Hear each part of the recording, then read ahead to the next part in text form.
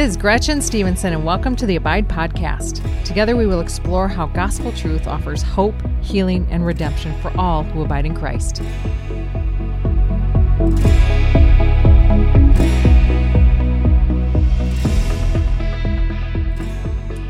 Well, good afternoon, Paige. Hi, Gretchen. How are you today? I'm doing great. Great. It is so fantastic to sit here with you today. You have been one of the guests that I have had on my list for a while, so I'm thankful that 2024 gets to start out with you. So I'm grateful that you're here with me today. Well, thank you. I feel so honored. And listeners, it's good to be back. You know, it's been a few weeks since we have been live, and so I've missed it. Oddly enough, you asked me when we were chatting beforehand if I like this, and you know, unashamedly, I'm just going to say I do. That's great. I'm going to really say I have come to really enjoy getting together with women and spending time in the Word and just really working with the Lord to come up with content and to really have the joy of hearing stories from people. So, listeners, you are going to be blessed today as Paige shares a story of hope. And what a message for the start of a new year. Yeah, I think we're all looking for hope, always. Mm-hmm. Yeah, absolutely. I was thinking about passages really to kind of anchor this year in, and a passage that I really love is Psalm 107, verses 19 to 21. And it sums up kind of the mantra for the Abide podcast, which is really hope, healing, and redemption. And it says, "Then they cried out to the Lord in their trouble, and he saved them from their distress. He sent out his word and he healed them. He rescued them from the grave. Let them give thanks to the Lord for his unfailing love and the wonderful deeds for mankind." And I just think in that passage, I love how we see the word saved, healed, and rescued. I mean, who in life doesn't, at some point throughout their life, many times over, need saving, healing, and rescuing? Yeah. You know, and so today we are going to launch into your story, just a snapshot of your story. I was telling Paige listeners that she has chosen a masterpiece off of her shelf of testimonies that God has done in her life, and it's beautiful. It's a beautiful testimony of hope, and so I'm excited for you to share that today. So tell me a little bit. Let's just start a little bit about you. You are a transplant from California.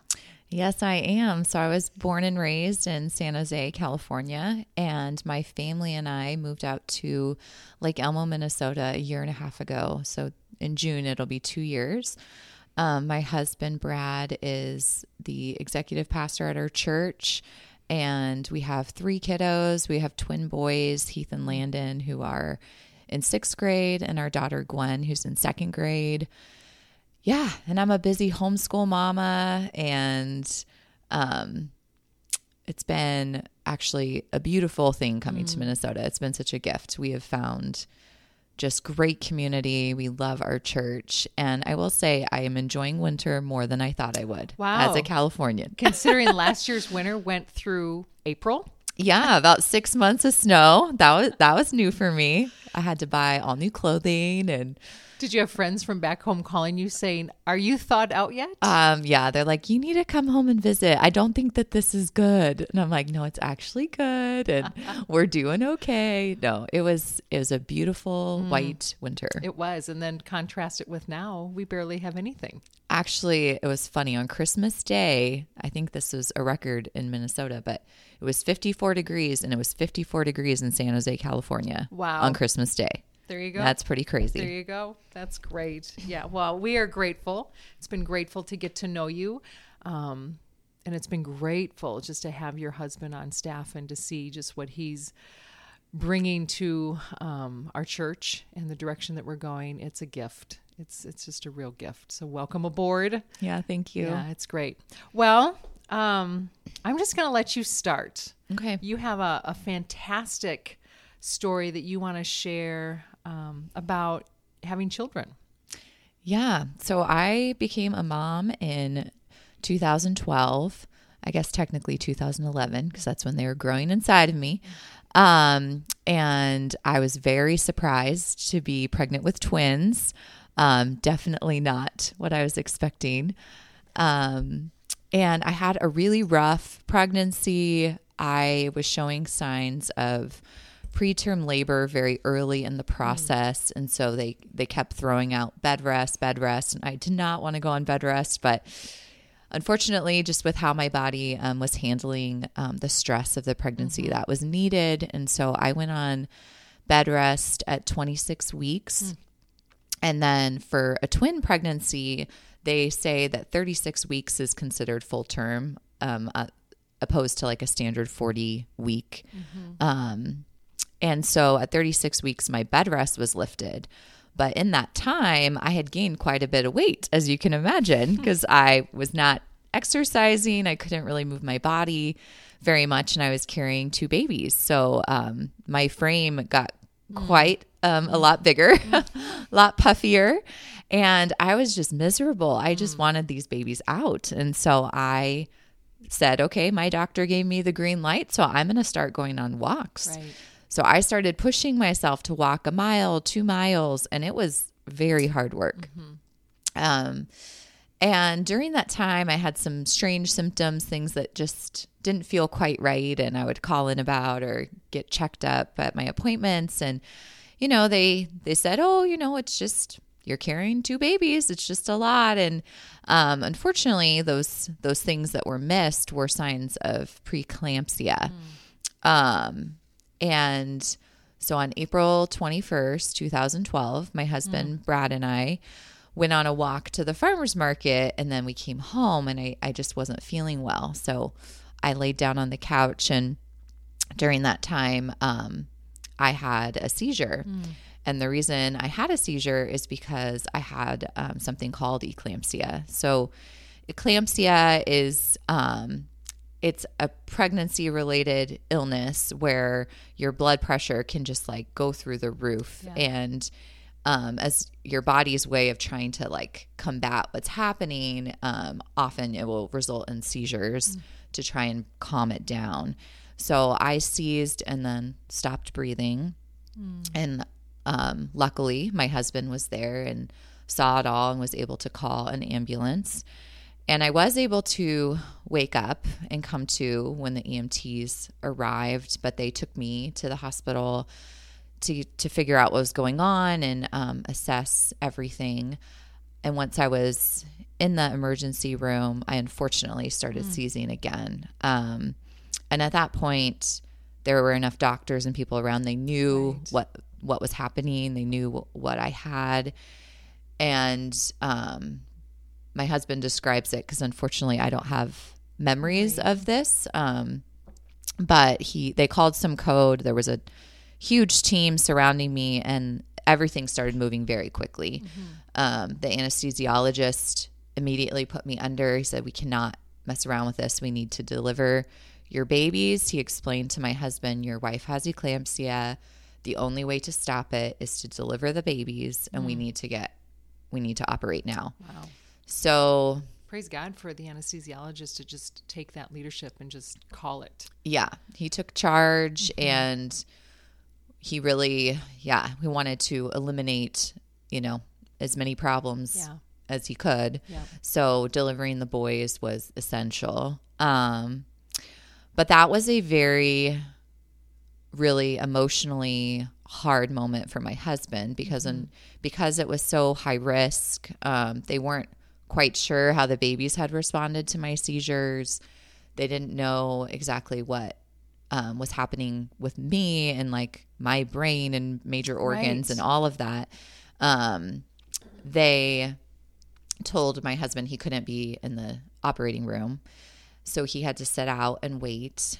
And they also explained to him that there's still risk for me even after delivery. And so the best thing to do was to keep me in like a medically induced coma for a short period of time, just shy of a day, just to be able to run some tests and keep my body really calm. But that meant that the boys were delivered and they needed to go to the NICU, and I was going to be taken to the ICU. So my poor husband's heart was literally being ripped into. And you guys were young. We were really young. Yeah. We got married at 22. I was 25 when I had my boys. So yeah, we were young. Not a first rodeo for how we plan to have children. No, that was the farthest thing from my mind. I mean, you don't anticipate those kind of stories. So yeah, so that was really hard, especially on my husband. Like I said, I'm missing a few days of memories from the trauma and everything that happened, and then being under anesthesia. So my trauma came later, but for my husband, it was really hard. And luckily we had our parents who lived close by and family to support and be there with him. But yeah, my mom really, she was a gift because she gave my husband kind of permission to go be with our boys because she would know that's what I would want. And then she stayed with me. And he came to be with me quite a bit too, but she knew that as a mama, you would want a parent with those babies. So he went and did like the skin to skin and just really loved on them, which was very important.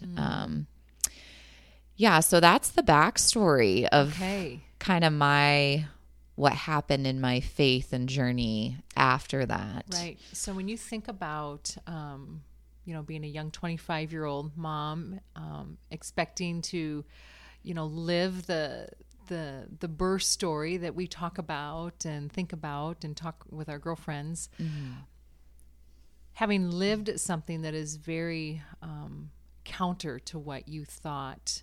How did that leave you days later when you came home? Was that something that... I think one thing that I remember very vividly, because obviously with having such a traumatic birth and so many things that just did not go according to plan, we were on a big part of our church's prayer team. So everybody at church seemed to have known what happened, or at least, the medical details of what happened in some regard. So we had a meal train coming, and it was really hard because people would come and bring meals and then want me to talk about it. And I didn't want to talk about it because honestly, everything that I knew was told to me. Right. It didn't even feel like my story. I didn't get to be a part of it.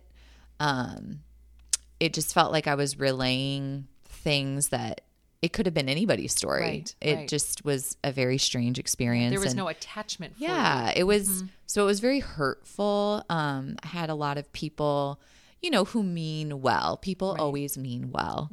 But at the time, hearing things like, oh, you were so lucky and it could have been so much worse, and praise God, like, for your life and your boys' lives. And while there's so much truth in that, I did not feel lucky.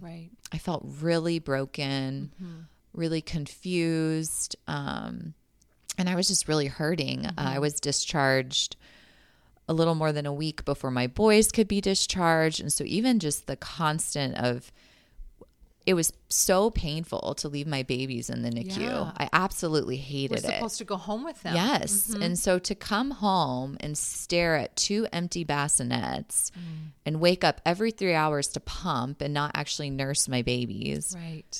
I would just cry because I'm like, this is not the way it's supposed to be. Like, this does not feel like beautiful, joyful motherhood. Like, this feels really hard. Yeah, so it was hard when people, as they would celebrate the truth of, yes, God like saved our lives, which is no small thing. In that moment, I felt a little bit forgotten by God. I felt like, why was this not prevented or caught? It was just very heavy for me. And it was probably one of the first times in my walk with the Lord where I just really had some big doubts and some big questions. And I remember specifically thinking, I wonder if this is really worth it. Like, I wonder if God's really worth it. Like, this Christian life, like this just feels hard. And I didn't even say those words out loud. I only thought them. And I have the Holy Spirit, like I'm a saved believer. So even thinking those thoughts scared me deeply, because I think the Holy Spirit in me was like, this is not good. Like this. And I remember feeling like, okay, I know God is real. I'm mad at him right now, but I would rather pursue him, even in my hurt, even in my brokenness, because there's hope in him. And if I turn away from him, then I have no hope. Right. And I desperately needed hope in this season. I knew it was like I needed it. I needed hope. I needed healing. And I knew that wasn't going to come by walking away. And so my husband was pretty concerned about me and where I was at with the Lord. And he just really encouraged me to find somebody at our church who I could meet with, who would be willing to just listen to my story and just really walk alongside me in my brokenness.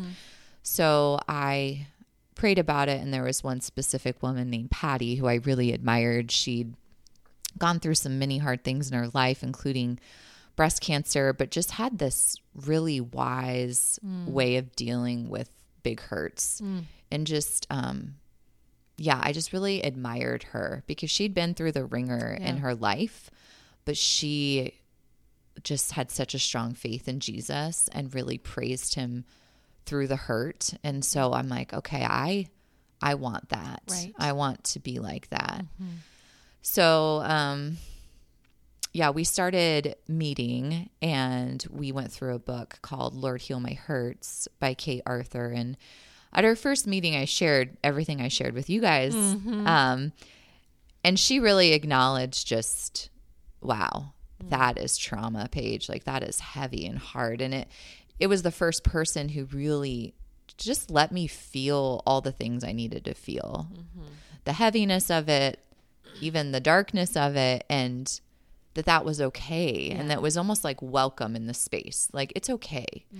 And then she asked me to fill out a little card and just like, Paige, like, this is where you are, but who do you really want to be?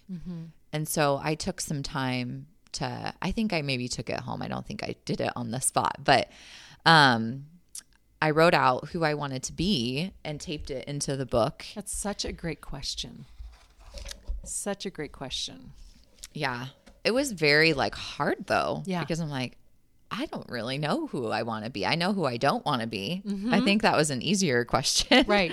Yep. And so I still have the card in the book, and I brought it with me. And what I wrote many years ago is that I want to be joyful and not bitter.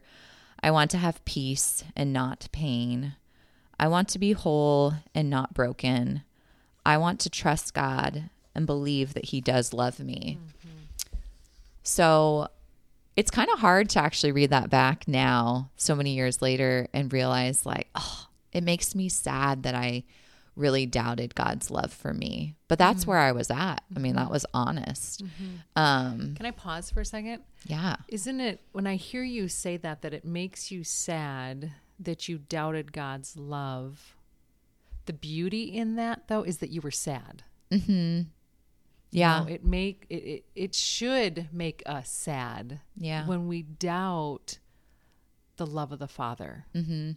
And what I hear in that is, or my response to that is, to make one doubt God's love signifies the weight of that season, that trauma, that experience, that trial. Yeah. Because as believers, we have this belief that we will never doubt God. We're only growing, by his grace every day to cultivate deeper and richer roots with him that just keep us unmovable.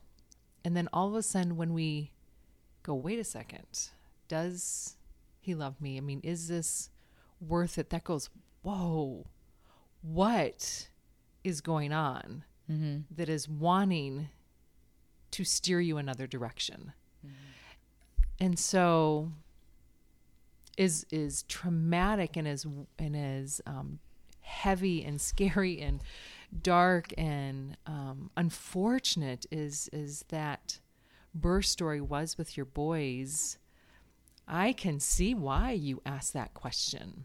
Yeah. Through hearing it, a second time, I can see why you would ask that question. But I just want to affirm, I appreciate that you use the word love. It makes you sad that you doubt his love. And that testifies to something about your faith. So yeah, I just hearing it a second time, that's what stands out. And it's true though. I mean, I myself have been there. I have not had traumatic birth stories. I have had, our first miscarriage was very traumatic. And I did not know how to deal with it. I'm in the moment, I was far more concerned about the EMTs and the inconvenience of everything that they had to do to help me. And I was in the air on an airplane, and we landed, and I was just like, I kept apologizing. But I'm 22 and scared of what was going on. And it just kind of rattles you. And my faith was growing, but it was very much in the stage, the broken stage of perfectionism. I was still hungering for something I didn't know that I needed, which was a mentor to help write my theology. My theology was being formulated out of my own brokenness. So I was reading scripture through the wrong lens. I was using scripture to shame me to get better versus using scripture to really see that I'm worthy and valued by God's love. So without that mature woman in my life, it got kind of wonky there for a while. So it didn't cause me to doubt him in that. I didn't ask the question why. I just thought, what did I do wrong? I took full credit for, I didn't, confess enough. I haven't done the right things enough. And so therefore that's why I lost our first child. And then we lost a second. And I mean, just the head game that started to go on, which drove the perfectionism for the Lord even more, because I so desperately wanted a child. And I was so afraid of my past robbing me of that. Yeah. And so it's amazing how something so beautiful that God created, life, and for us as women to have children. Yeah. It can be used. The enemy can use that to speak lies to us. Yeah. And so I just commend you that you even had the courage to give voice, to give language to that. And maybe that started just privately in your own thoughts, and then it began to seep out through journals, and then maybe to your mentor. Did you find it hard to be honest with those questions about the Lord and the abandonment, or? Actually it wasn't. I think I was hurting in a different way than I'd ever hurt before, that I didn't feel this need to be okay. I just felt, I don't know, it was kind of a raw pain where, and I think Patty, she did a really beautiful job that first night of making me feel really seen and really safe, and acknowledging, just like you did, the trauma of it and the weight of it. And I remember even after I shared, she cried a little, and she just let there be some silence. And she didn't just try and have words to say, or she just knew, like, there's nothing that she can say that's going to make this better. Yep. The only thing that's going to make this better is Jesus. Yep.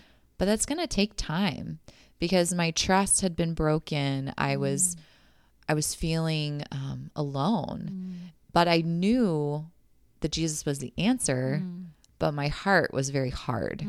And so through time of meeting with her and just time in his word, God was going to really take that heart of stone that scripture talks about and really give you a heart of flesh, like give you this beautiful, soft beating heart. And I needed that. And we went through a lot of scripture together, but kind of simultaneously while doing this time with Patty, I also happened to be in a Bible study with my sisters. I have 3 beautiful sisters, and 2 of which were in the area at the time, and we did a study on Ruth. And for those who aren't as familiar with Ruth or the Old Testament, Ruth's just an incredible story. It's a short book in the Bible. I highly recommend it. It's a quick read, but when we're talking about just hope and healing and redemption, I mean, all three pieces are in Ruth's story. But the thing about the book of Ruth, just to give a little context, is it starts with trauma and tragedy.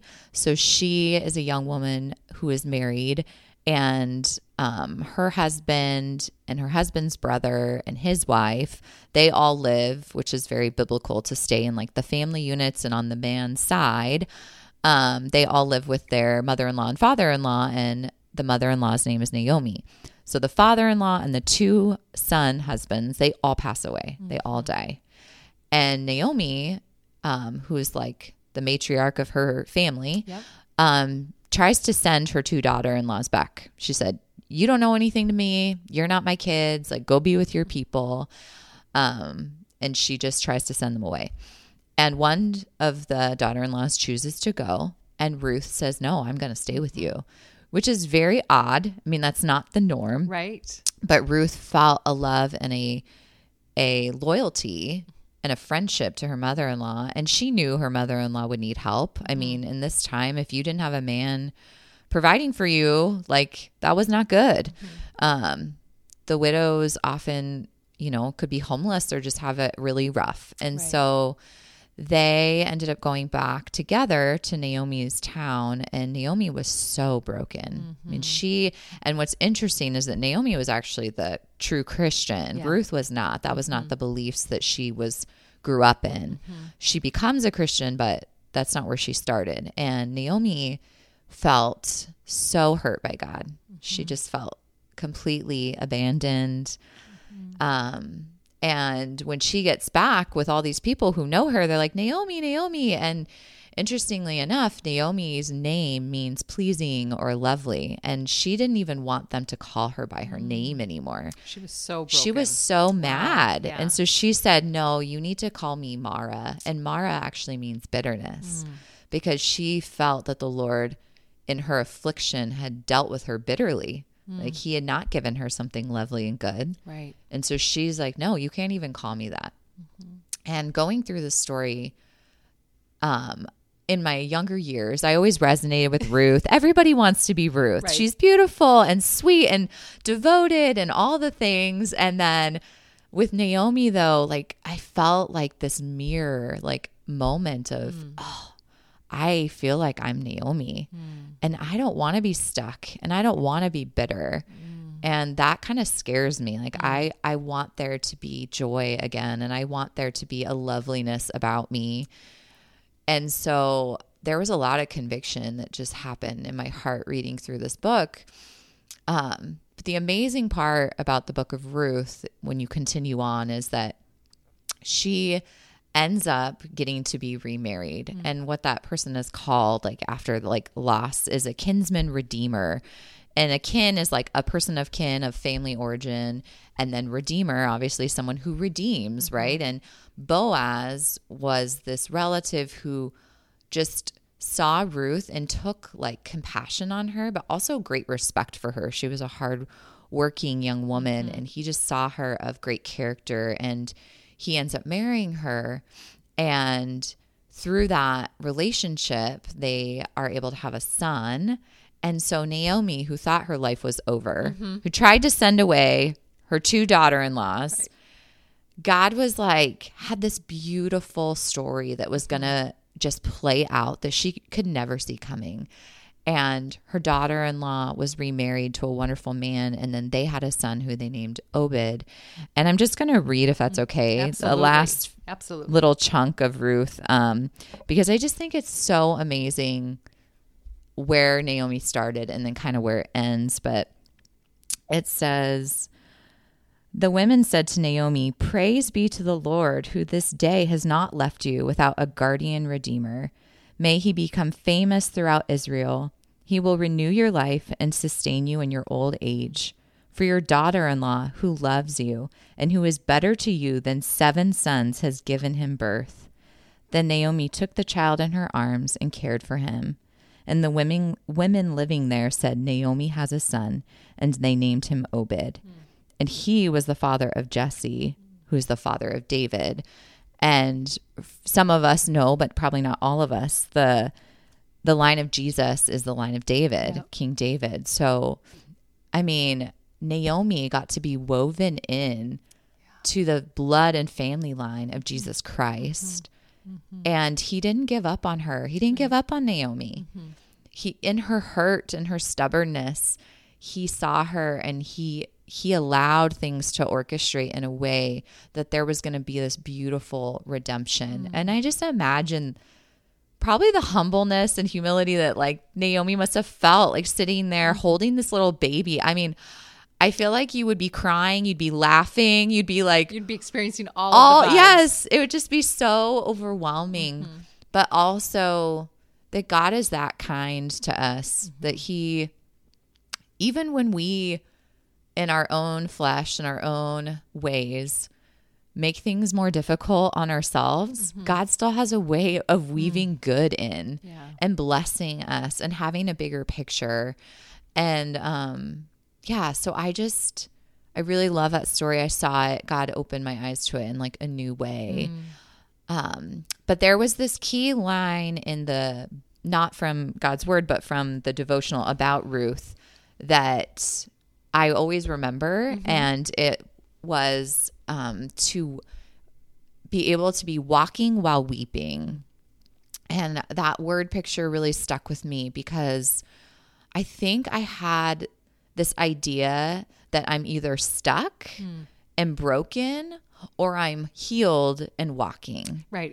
We do either or. Yeah. Like there's not an in between. And God really, through the book of Ruth, and really, I think Ruth's character, she was walking while weeping. And I think Naomi in her own way was too. It might have been a few steps and then she had to sit or, pacing because she couldn't move forward. But she was still moving and she was weeping and she was broken. And then God brought beautiful redemption and healing into her life. And so I felt this permission from the Holy Spirit that I'm going to walk, but I'm also going to weep. Yeah. And that's okay. Yep. And I don't have to have it all figured out. And I remember many birthdays of the boys that being triggering for me and bringing me back to their birth in this story. And I wondered for a long time, when am I going to not replay this? Or when am I going to finally feel more joyful than like sadness? And really, it didn't take that many birthdays. I think they were probably maybe 4 or 5. And I didn't go there. I just celebrated like in who they are. And I celebrated God's goodness in our life. And I did that one. I don't want to say I didn't do that in their little birthdays too. I could really focus on them, but I replayed the trauma and the pain and then my boys' story and my story became something that I was proud to share and not something that I wish didn't happen because God continued to use it. I think that's the thing with our stories. When we're brave enough to share them, God has a way of ministering to other people's hearts that desperately need your story. But if you're not willing to ever share it, there's like a blessing that's being missed out on. Yeah. And then kind of continuing, fast forwarding to another redemption piece of my story is the birth of our daughter. Yeah. So in 2015, 3.5 years later, we were able to have our daughter Gwyneth, and her name actually means blessing. And but there was a lot of fear and I would say trauma revisited when we considered if we should have another child. A lot of lies from the enemy, a lot of things my husband and I wrestled through and prayed about. But God gave me a piece that, not that it would be a girl. I think like a lot of women love to have both. We kind of want everything, don't we? So I had my 2 boys and I knew this was going to be our last baby. So would have loved a daughter, but also felt like just wanted a 3rd child, would have loved another son as well. But yeah, so we prayed about it, and it was a hard decision to come to, but we felt like if God allows us to get pregnant, then there's going to be protection in that. And it was one healthy baby. And we actually didn't find out until she was born, that she was a girl. So that was really fun, very motivating. Yes. Yeah. And you got to experience then natural childbirth. Yes. So that was a desire too. I mean, I wanted a birth story that I could remember. Yeah. I think God has taught me to not say that I don't have a birth story with my boys, because I have a big birth story, and it's a hard one, but one that I had memories of. Yeah. And yeah, I really desire to have like a vaginal delivery, which sometimes you don't get to after a C-section. And so that was such a gift that baby was in a good position to do that, and everything was aligned so I could. And her birth was really redeeming for my husband and I, just getting to be together and bring this baby into the world. And then it ended up being a daughter. And it was just, I remember holding her and crying and kissing her and just saying how loved she was and how wanted she was and how much she was prayed for. And I can't remember how much later this was, but I remember God taking me back to that moment and him saying, that's how I see you. Like you holding Gwen in that moment, like that's how I hold you and that's how I see you. And it was this beautiful picture. It was this lavish kind of love, like I don't know, like an overflowing, overwhelming, like being saturated in God's love. Yeah. And that was so healing for me. So to see some of the answers to your question, would you say some of those have come full circle? Yeah, I would. Yeah. I think God really, he protected me from bitterness. I think that there was a seed of that I saw early on that was being planted, but through taking healthy steps towards like freedom and healing and not sitting alone in the darkness with that, that bitterness was able to be pulled out really quickly, which I'm so grateful for. What would you say to a listener who doesn't have a spouse to encourage her to seek help, what be it counseling, be it a mentor, church?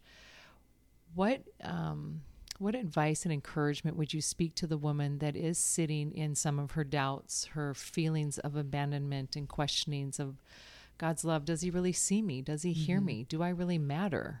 Yeah. Well, I think that your question it just makes me think of the body of Christ and how, yes, like marriage is a beautiful thing and it's designed by God, but it's not everyone's story. Right. But that doesn't mean that if you're not married, that you don't have the same access to all of the goodness of God that anybody else does. Because he will use sisters in Christ, brothers in Christ, grandparents in Christ, those mentor people to really speak into you and love you. And sometimes he'll use the younger generation, the people below. Like, I love the picture of always having one hand reaching up and one hand reaching back. Yeah. That's something I've tried to emulate in my life, where I see the importance of people like you, Gretchen, who are ahead of me, who've lived more life and have wisdom. And I will take those words, and I know that they are deep and full and rich. And then I will take my experiences and I help out in the youth group at our church. And I love young women and I love pouring into them. And I love being able to be a little bit ahead and to have some life experiences. And the things that they're going through right now are real and true and hard, and they need to be valued. I think sometimes with teenagers, they don't feel Right. that they're valued or they're dismissed, and they're very important, but also to be able to like kindly and lovingly show them that like some of these things will come to pass. Yep. And that there's going to be beauty on the other side. And just to be, I think, show them some hope of like someone who's walked the road before them, Yeah. and that it'll get better and all of that. But yeah, and kind of sorry, I tend to No, it's talk in great. a circly way, but going back to your original question, I know from just my own life that to stay isolated is like the enemy's playground, and he will wreak havoc in your heart and in your mind. And it is tormenting, and it is so hard. So if you do not have a spouse, or you do not even have like, maybe you're an only child even, and you just are needing those relationships that can point you to truth, like I would highly encourage you to be in a life group, or be in a women's Bible study, or meet with a one-on-one discipleship relationship where somebody can talk to you and listen to you, because you matter and your story matters. And we don't want to keep things in the dark, because when things are in the dark, the enemy has a way of, it just becomes this bondage that like kind of continues on for longer than it should. Yeah. But when we bring things into the light and we're brave and we share, there's healing and freedom that comes. And so you are seen and loved and wanted by the God of the universe. And he will provide for you the relationship. So if you're wanting that, Yeah. pray about it. Ask God, like, who could that person be? Because I believe he will show you. And it might take some courage on your end. It Right. might We feel, may have to ask. Yeah, we may have to ask. It might not just like fall on our doorstep. But I believe that by stepping into obedience and taking that brave step, like God will honor that. And also that there's freedom, that if the first person you meet with is not the right fit, that's okay too. Yes. Sometimes I think if we try once and it wasn't the best, we don't want to keep trying, but don't give up, because there's like a sister out there who's going to love you and want to meet with you. But you know, it might just take a little time finding that right fit. And to be open to it being somebody that you may not really ever assume you would be a friend with. Yeah. Just because she's different than you, or a lot older than you, or something of that nature. Because the few women that have stepped intimately into my life are women that I would not have expected. Yeah. You know? And I think I'm in my 30s, and I would say for me, when it comes to like the really heavy stuff, the shameful stuff, I actually have found that having a woman at least 10 years older than me has been really fruitful. And it's taken away some of that peer-to-peer pressure and insecurity. Yep. So I would also encourage someone that if you have some really deep, hard things that you need to get off your chest, it actually might be really freeing to seek out an older woman, because I think sometimes when it's someone who's our age, there's just this comparison thing that can happen. And also it can feel weighty for the receiver of them not knowing how to respond. Not always, Right. but sometimes. So it just kind of depends where you're at. Because obviously I have many sisters in Christ who are my age and like literally like my sisters, and I Right. love them. Right. And then there are other people who are older than me who I really need and give me like great counsel and wisdom. Right. So, And as an older person, having been invited into some younger gals' lives, it's affirming to me. So when you reach out and you seek out an older person, it affirms us as well, that we matter, that our stories matter, and it does a work. Every time that I get to share of the amazing grace of God in my life, it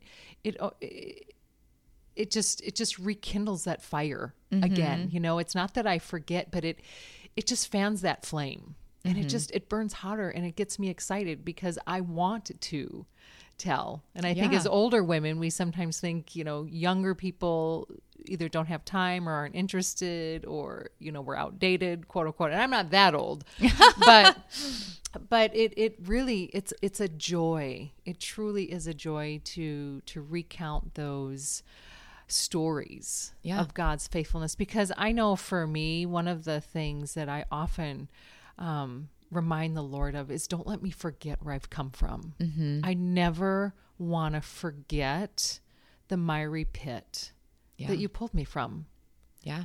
Because that to me, it's not that I want to remember the pain and the darkness and the things that were in that pit with me, but I don't want to forget that I once was in a spot that I could never, ever get myself out of, be it works, be it something that I've earned or bought. It was strictly by His grace. Yeah. And I don't want to forget that, because all what that does for me is it affirms in me, He saw me, just like He saw you. Yeah. And He sees every one of our listeners. He sees us right now where we're at. Yeah. And He says, whether you're in a deep, cavernous pit, or you're standing on the ledge and you're about to topple in, or, you're in the middle of a steep climb, or maybe you are on the top of that mountain. Praise God. He sees you. Yep. And it is by His grace and His mercy that He works miracle things.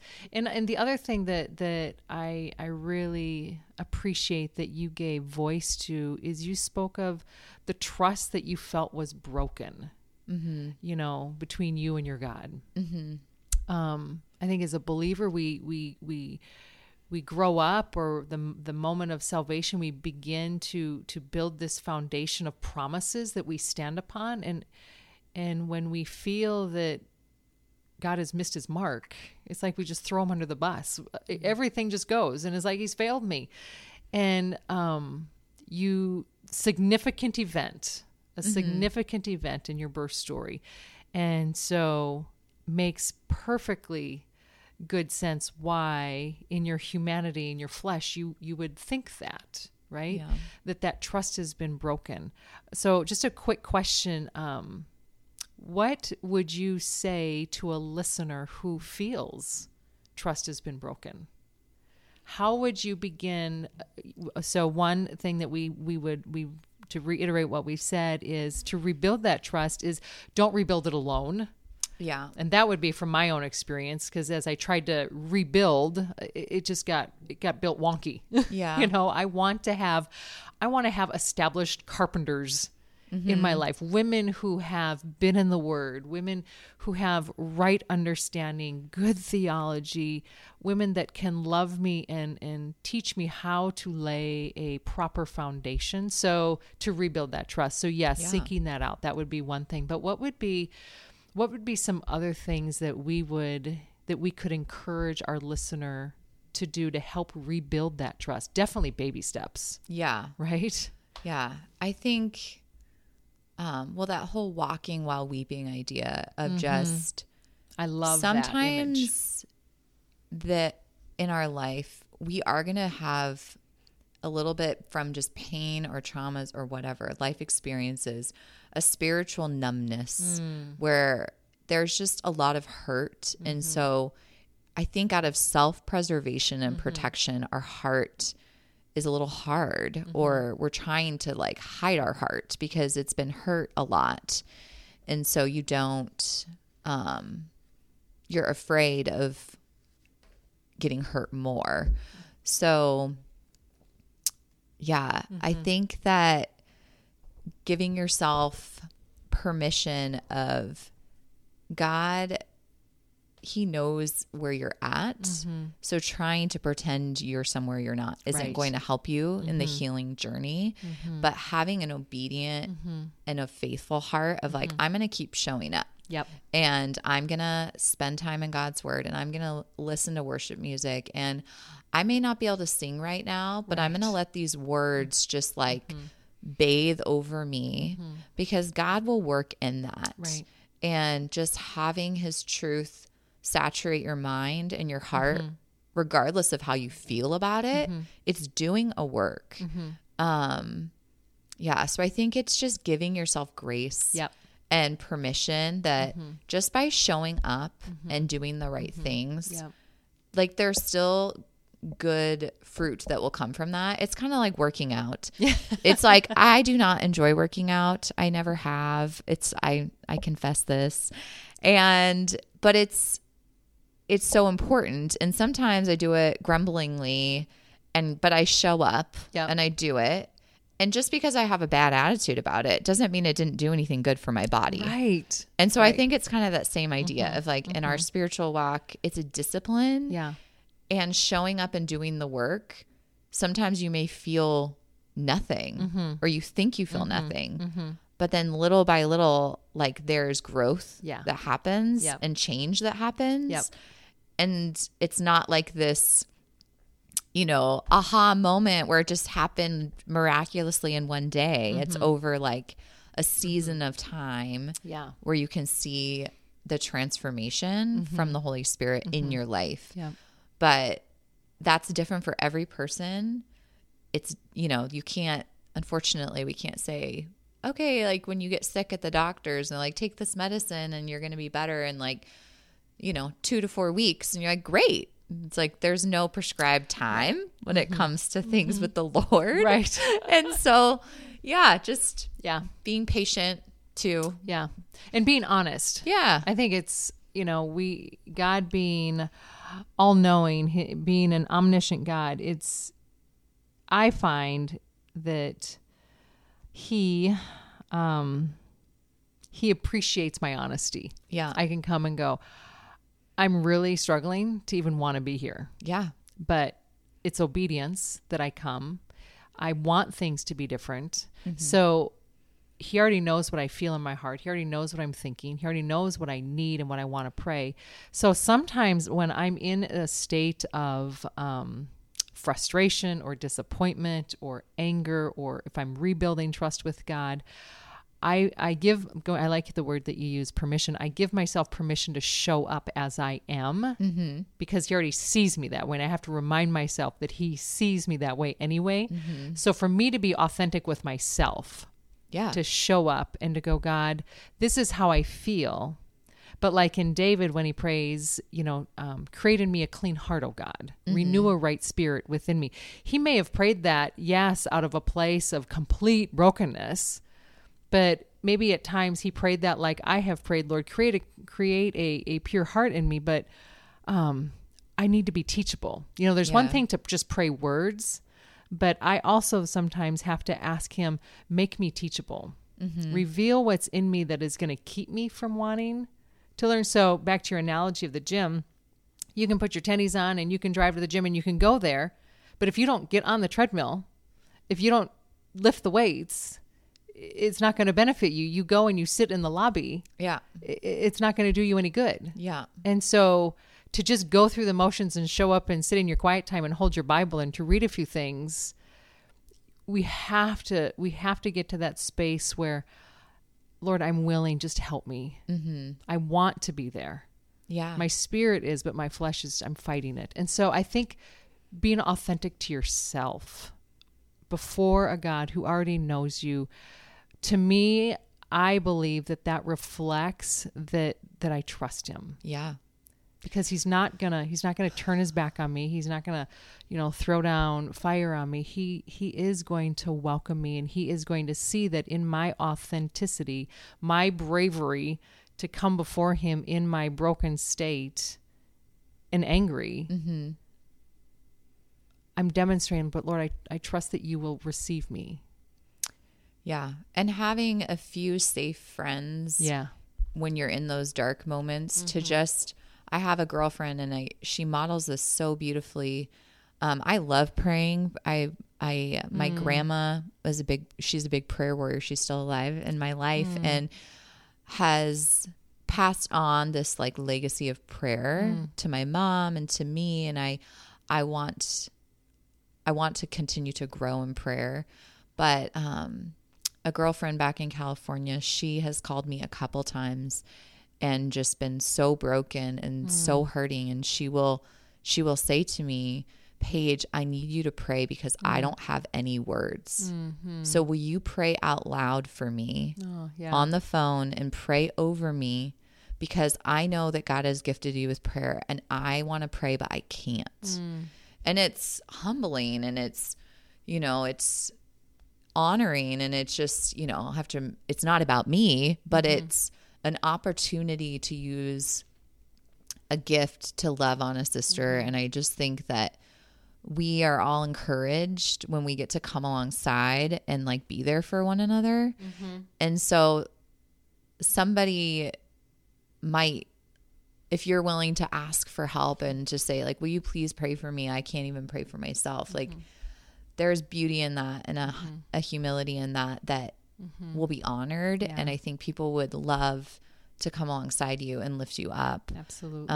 Until you have the strength to do it yourself. Right. And so that's something that I'm learning too, but it's great encouragement. Yeah. And to close, two things that stand out. One is weeping while we're walking. I think that's a beautiful word picture to our healing journey, and so thank you for sharing that. And then you, just like you were asked years ago by your mentor friend, who do you want to be? I pose that to all of us this year, to take some time and to really evaluate with all authenticity, right? With the Lord, with a trusted sister, who am I right now? And to acknowledge, am I bitter? Am I angry? Am I kind of apathetic? Where is your heart? Where are you? And seeker or non-believer, I think we all need to ask that question. Yeah. And then to answer it with, who do I want to be? So I love that. I really, really love that question. And I know that's going to be my homework tomorrow morning when I get up. Who do I want to be this year? Paige, what a joy. Thank you so much for having me. It was really fun. A joy. I want to thank you for showing up and being authentic and sharing your journey. I'm wondering if I have a lingering question. I'll ask it just because I just love questions. I can go on. And my listeners are going to stop asking questions. Question, have you shared your story with your boys, or do you think that somewhere down the road it will be something you share with your boys? That's a great question. I actually think about it every year on their birthday. And my husband and I, for a long time, because of just the severity of it, we didn't want them to feel any guilt, some misplaced guilt, which it sounds weird, but because of just it being tied to them, what happened to me too, it happened to all of us, but I just didn't want it to be a negative thing because they're so precious. And they're so young still. Yeah, and it's hard to understand. They know that mom had an emergency C-section because some things didn't go right, but that's about the extent. But yeah, we definitely want to share it with them. We think it's an important thing for them to know, but also just to celebrate. I mean, every life is precious and everyone is so valued and needed, but for them to just acknowledge that God, from the time they were born, like interceded for them in this different way. And it just, I don't know, I hope it gives them confidence in why God has them here and what he's going to do in their lives. And that it's more of a, empowering thing versus like a scary thing. But yeah, we're just kind of waiting for them to grow up a little bit more. And it's wonderful. Yeah. And to see how that may bring closure. Yeah. To the final chapter, maybe. Sure. Who knows, right? Yeah. God is never done with our story. No, he's not. He is writing an amazing love story. Yeah. Thank you for sharing yours today. Yeah. Thank you so much. All right. Have a great rest of your week. You too.